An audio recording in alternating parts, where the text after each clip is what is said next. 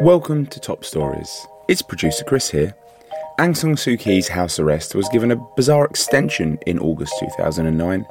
Andy and John tried to get their heads around the legal wrangling. It's Bugle issue 86. Burma triumphs at made-up crime prevention. Top story this week, Jailhouse Croc.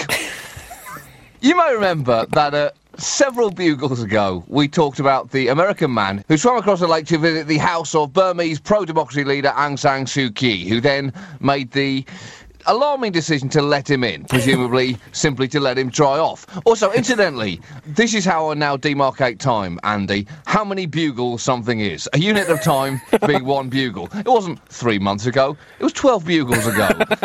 A good holiday would be 2 bugles long. I think of Horace as being around 50 bugles old.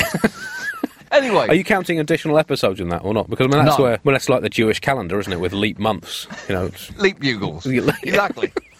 Well, anyway, she has finally been sentenced for the horrific crime of opening a door to a further 18 months of house arrest, or to be more accurate, 81 bugles. Now, that sentence may seem dehumanisingly harsh, but remember, it is just the tip of a human rights abusing iceberg. She has spent nearly 14 of the last 20 years in detention. That is a long time to be incarcerated, especially without having actually committed a crime. You would literally get less for murder. Now, the critics of Burma's military junta regime, which is pretty much everyone on earth apart from Burma's military junta regime, argue that the verdict is specifically designed to prevent her from taking part in elections in 2010. And you would need gigantic 20-foot inverted commas around the word election there to be able to genuinely use it in that sentence. Yep, she's been up to her old tricks again, Aung San Suu Kyi, the convicted criminal. I mean, I would look at it this way. I'd say if she's been under house arrest for that long, there must be something in it, surely. No smoke without fire. Well, come on, if a kid at school had spent 14 of the last 20 years in detention, you think, well, there's clearly an underlying problem. Yeah, bad kid. Yeah.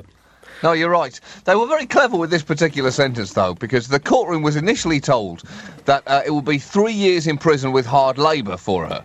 Then, after a 5-minute recess, Burma's Home Minister came in and announced that the sentence had been compassionately reduced to 18 months that could be served under house arrest.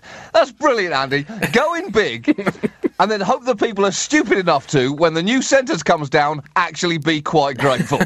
You're hereby sentenced to death. Oh, God, please, no! Actually, out of the kindness of my heart, it will now just be 15 years in prison. Thank you, merciful judge. Thank you so much for sentencing me to 15 years in prison. What a lovely man you are. Now, just don't ever park in that unmarked space again. Exactly. It's like a doctor saying, you got 8 months to live. Letting that sink in and saying, actually, no, but I do need to lop one of your legs off.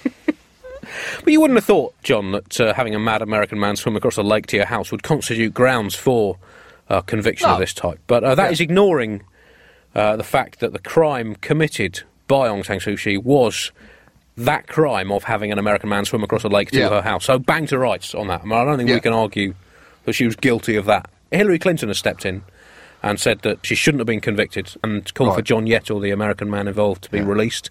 Yeah. Well, I would say, butt out of it, Clinton. You know, last week we had Obama telling the US police how to do their job. This week, Clinton's banging on about the Burmese judicial system. Yeah, it's not your business, Hillary. Have you ever been tried by a Burmese court? No, well, you don't know what it's like. You've got no right to comment. Well, what of the American swimmer, though, Andy? He was sentenced to 3 years in prison for breaching Miss Suu Kyi's house arrest, 3 years with hard labour for an immigration offence, and another 1-year term with hard labour for swimming in a restricted zone. And he didn't have his Veruca socks on either. It's that last one that really stings. A year's hard labour for swimming in a restricted zone. That is some strict lifeguarding. What is wrong with blowing a whistle or waving a brightly coloured flag? Baywatch would have been a very different programme if David Hasselhoff had spent his entire day running across a beach with a bikinied colleague in slow motion to sentence a rogue swimmer to 22 months hard labour for venturing outside the designated paddling area. Clearly there's something that they need to add to their swimming conduct posters. No running, no bombing, no heavy petting, and no visiting pro-democracy leaders. So, well, the international pressure must be working a bit, John, because, as you say, the sentence was immediately reduced just 18 months more on the house arrest, so housework rather than hard labour, so that's good news. Yeah. And as you say, given that she's already spent 14 years under house arrest, or what might charitably be described as a non-voluntary staycation,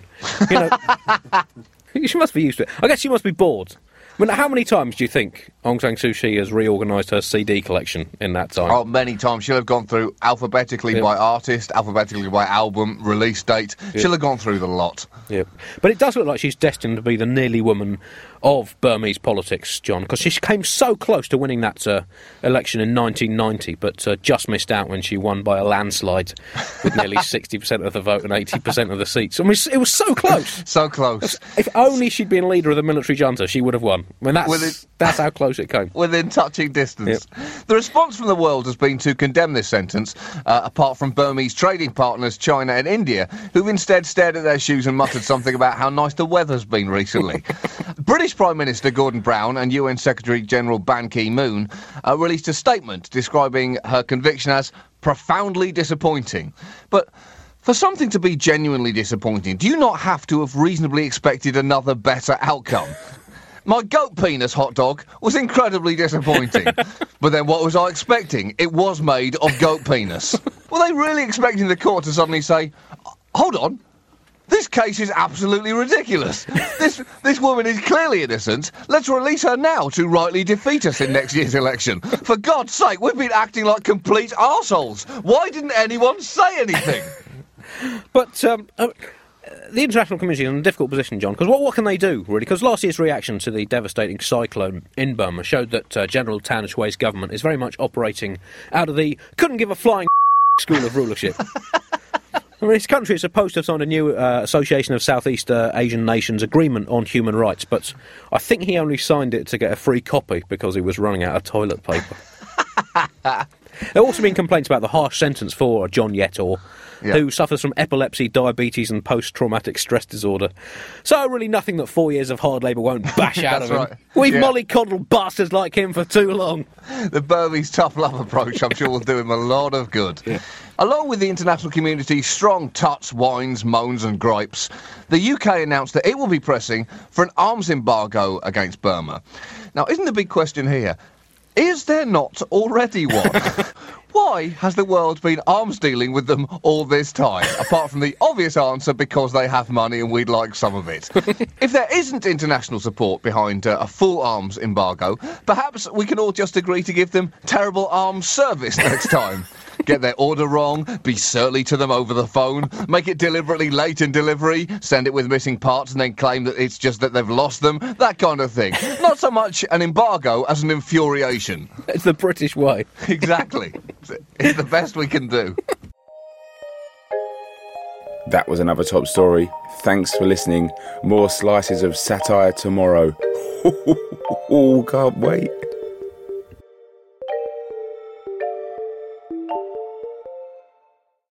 Hi, it's producer Chris from The Bugle here. Did you know that I have a new series of my podcast, Richie Firth Travel Hacker, out now? It's the show where Richie Firth and I talk about how to make travel better in our very special way. In this series, we discuss Lime bikes, Teslas, the London Overground, and a whole bunch of other random stuff that possibly involves wheels or tracks or engines of some variety. God, what a hot sell this is. I mean, you must be so excited. Listen now.